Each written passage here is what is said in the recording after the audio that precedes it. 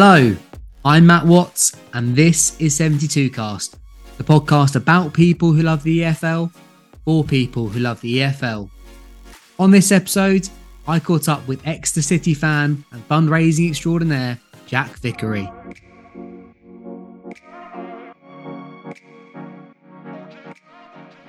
Jack, thank you so much for coming on the pod. My first question is potentially quite a tricky one, but what are your first memories of Exeter City Football Club? No worries at all for coming on the pod. Thank you very much for having me. I'd say my first memories really are kind of being on the big bank with my mum and granddad in the kind of years where we were conference, pushing towards League Two. Also being in the old grandstand with my dad. Those are the kind of first memories really I can remember of Exeter City really.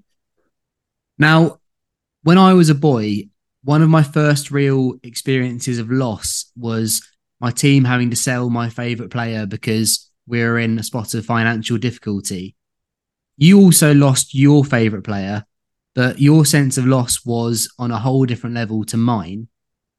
Do you remember where you were and what you were doing when you found out that Adam Stansfield had passed away? Yeah, I do remember that exact moment. So obviously we kind of knew Adam was unwell. At the time I was on holiday in Turkey. So like you say, when these moments happen, it's kind of funny how you kind of always like remember very, very well where you were at that exact point. And yeah, for me it was really upsetting being in the pool in Turkey at the time, with my family. And yeah, my brother kind of said to us like in the pool when I was in the pool with my dad at the time that obviously Adam had passed. So yeah, that's always stuck with me, that exact moment where I was at that point in time. For those people listening to the pod who never got to see Adam play, what type of player was he? So obviously he was someone who would always give 110%. And I feel as someone who supports a um, lower league team, that's really something that the one thing that you always want in that player. So they've obviously got real qualities, footballing wise, tactical and technical ability. But that one thing that you can always ask of them is just to give 110%. And Adam really did give 110% every game.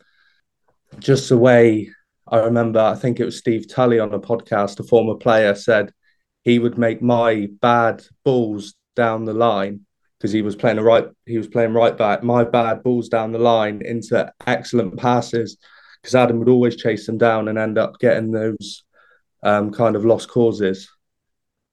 And what about Adam Stansfield, the person? What was he like off the pitch? So it wasn't also Adam as a footballer, it was Adam the person, the man. He was such a fantastic human being. So I remember as a young little tacker going up to Tiverton in a football tournament, and Adam was there. And it was just kind of, he was such a genuine person. He was there possibly with Jay or one of his other sons who would be in that tournament, but everyone going up to him asking for pictures. He was just, he would give you the time of day. And for me, growing up, seeing that, it was just amazing, really. And like I say, it wasn't just Adam, that footballer, it was Adam, that person. And he was so loved by everyone for just how kind and caring he was. And this kind of leads on to another story that the foundation kind of told us. I think it was at one of Jay's training sessions. Adam turned up, and um, one of the players on his team didn't have football boots. So Adam kind of said to that player, kind of, where's your football boots? You're going to need them. And his response was, I can't afford football boots. So then the following week, Adam came to that training session, and he brought a new pair of football boots for that young player. Now, in the wake of Adam's passing, his family took the decision to set up the Adam Stansfield Foundation. The foundation aims to help give young people the unique opportunity to develop life skills through the power of football and to assist them in their goals of living the dream. Through their website, the foundation also hopes to highlight and raise awareness of illnesses caused by bowel cancer. Jack, when did you and your brother get involved with the foundation? So originally, my brother Tom in 2015 did the Great West Run with one of his friends, Alex. So he kind of first got into the foundation then in 2015, and he managed to raise 4,000 for the foundation. So that was just through kind of sponsorships from friends, family, but also one way he raised money then was kind of auctioning items off on Twitter and Facebook. So kind of the way he went about it was asking players that played with Adam at the time or knew of Adam to donate, whether that be signed football, shirts, or boots, all sports memorabilia.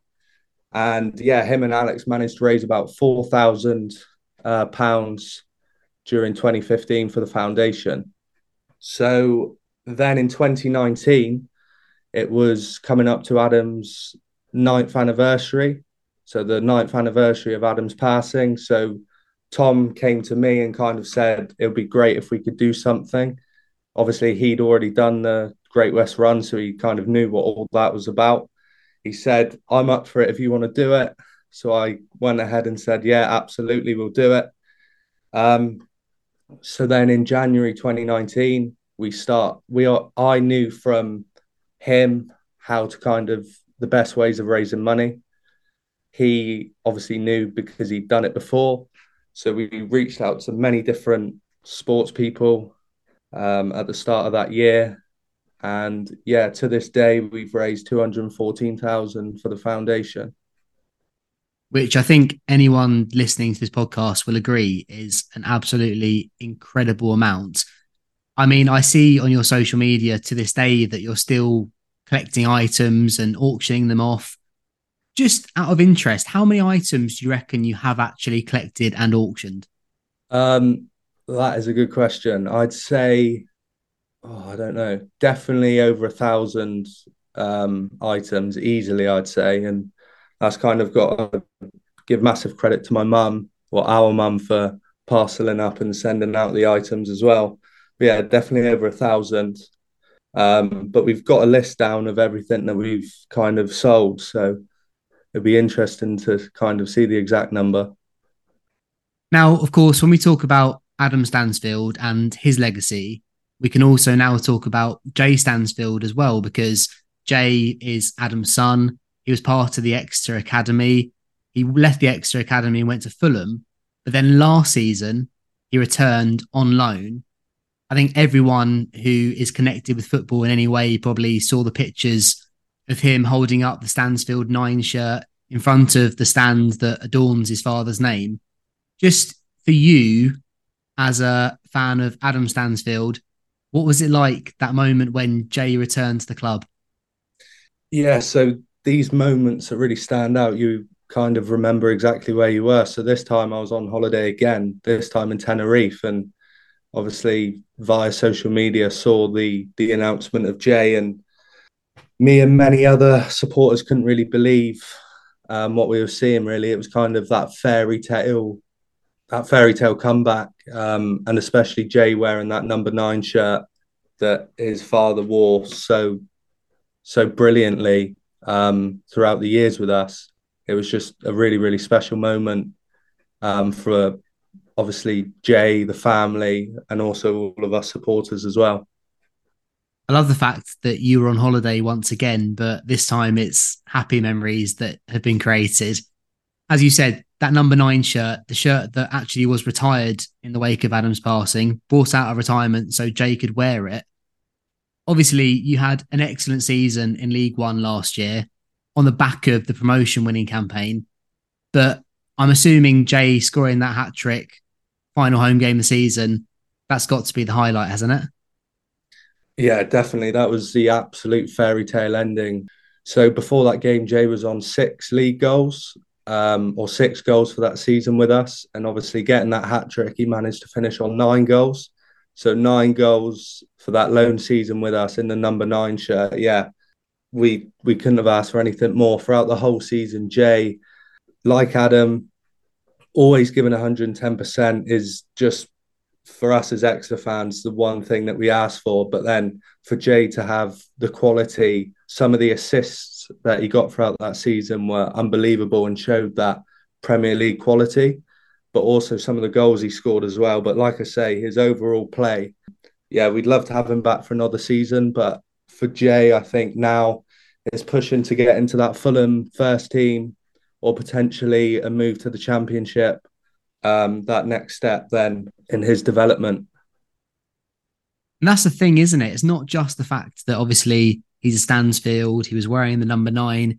It's the kind of similarities in the way that he played, as you said, always giving 110%, always putting in a shift, but then also having that bit of quality as well in the final third. You mentioned the possibility of him coming back again. As you said, it's probably more likely at this point that he'll stay at Fulham or he'll go on loan to the Championship. I mean, there's part of me that thinks, do you know what? Because he signed off with that hat trick and because he ended up on 9 goals, there's part of me that thinks it'd be quite nice in a way that he sort of left it there. No, exactly. That's what a lot of obviously all of us as fans want him back because he's top end championship, pushing towards Premier League quality at the age of 20. So we definitely want that back in our team. But yeah, like you say, finishing off the season with that hat trick at home, in front of a full house at SJP. So yeah, it's about Jay being himself now. It's his own career. He's 20 years old, so he's got a fantastic future ahead of him. Now it's just about him getting his head down and really pushing towards getting into that Fulham first team and being a Premier League starter. Hi, everyone. I hope you are enjoying this episode of 72 Cast. If you are, then please leave us a positive review. It really does help. Also, if you know someone who might like this podcast, then tell them about us. Spread the word. Thank you so much for your support. Let's get back to the episode.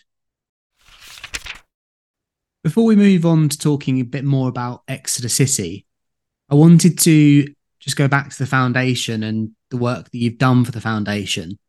Have you sort of set yourself any goals of what you would like to achieve for the foundation moving forwards? Is there a particular number? Is there a particular challenge that maybe you're looking at trying to complete for the foundation? Because I know that you and your brother Tom have been named ambassadors for the foundation. And, you know, I know you're incredibly proud about that. And I have to say, based on what you've done, I think it's a title that you absolutely deserve. But what are the next steps for you and the foundation? Yeah, so we would love to do another challenge, but it's kind of hard for us to identify what really that is. I think we've definitely got the hook in terms of getting all this sports memorabilia and auctioning it off. And we're kind of seeing that money total going up and up. And now we kind of think, okay, now's our time to do another challenge. But yeah, we haven't really talked about it or thought what that would be. But yeah, I definitely think it's something that we're looking to do in the future. Well, listen, as I said, I think it's incredibly impressive what you've achieved. And I also think that it's really nice that you and your brother are just 2 young Exeter fans doing this quite simply because you want to help the foundation as much as possible. I mean, I don't want to generalize too much. I think there are quite a few older people in society who believe that young people today are quite selfish and they're only interested in things like getting more social media followers. But what you and your brother have done really is a credit to yourselves and to your family as a whole. As I said, I wanted to also talk to you about Exeter and about this season because I think from the outside, a lot of people will have seen the number of players that you've lost this summer off the back of a couple of excellent seasons. Obviously, Matt Taylor moved on last year. You've now got a very different looking squad. And I know quite a few people have actually tipped you to struggle in League One this season. What do you make of your chances of having a successful campaign? Yeah, so there's been a lot of change these kind of past couple of seasons. For me, this has kind of been the biggest turnover since I've been supporting Exeter. So obviously we had Paul Tisdale for a number of years. Then we had Matt Taylor for a fair few years as well. And then to have that turnaround with a new manager and pretty much now a whole new squad, it is really hard to kind of see where we will end up. But for me anyway, and most of us, I'd say a successful season this year would be a mid-table finish. I know that might not be too optimistic for some, but with the turnover we've had, but also the quality in League One this year, it's going to be a really tough league. So I say if we do finish mid-table, I definitely see that as successful, and also it'd be higher than we finished last season as well. So it's going to be really tough. But the way we've started so far, some of the football we are playing, obviously we lost to Portsmouth the other night, but we're going to Fratton Park, coming away disappointed at losing, albeit only 1-0. But this is how far we've kind of come as a club, that we're disappointed at losing at such a big club like Portsmouth. As a football club, Exeter are synonymous with developing their own players. So obviously in the Premier League, you've got the likes of Ollie Watkins, in the Championship, Ethan Ampadu. And then in recent times as well, you've seen the likes of Jack Sparks, Archie Collins, etc. move on. Now, I don't want you to put too much pressure on any of your young players, but who are the next batch of young players that wider EFL fans should be keeping an eye on? So last season, towards the end of the season, we had Pedro Borges. He came through and did really well as a young talent in that squad. We had the games we faced were Sheffield Wednesday away, Ipswich away. So towards that end of the season, we had really tough fixtures, but he really put his foot down to kind of be that next player to come through our academy. Also in and around that first team, we've got Sonny Cox as well, another one through our youth system. He's kind of been looked at from a few championship clubs. But yeah, at the minute, he's still with us. Kind of not a regular first teamer at the minute, but hoping this year he can really push on. And then, yeah, we've got a whole new batch of kind of players in that under 18 squad that are looking to push into the first team as well. As an Exeter fan, how important is it to have the likes of Alex Hartridge, Czech Diabate, these guys in the team? Because, as I said, it is a special club. I think it's different to a lot of other football clubs. And this is a massive part of your DNA, isn't it? Yeah, absolutely. This is what we rely on, having the likes of these homegrown players in our squad. Like you say, Alex Hartridge, Harry Kite, players like that know what the club's about, but also being in and around that first team every week in League One is something that we're really proud of as a club. And hopefully we keep producing that for many more years to come. Brilliant. Jack, thank you so much for your time. And I think I speak on behalf of everyone listening to this podcast. Keep up the good work. You're doing a fantastic job alongside your brother. And yeah, just keep raising as much money as you can for the Adam Stansfield Foundation. Thank you very much. And thank you very much for having me on to talk about my beloved club and obviously Adam Stansfield and the amazing foundation. Just before you go, if you would like more information about the Adam Stansfield Foundation, then check out their website, www.adamstansfieldfoundation.com. Also, give Jack a follow on Twitter, or whatever it's called these days. His handle is @JackVickery_.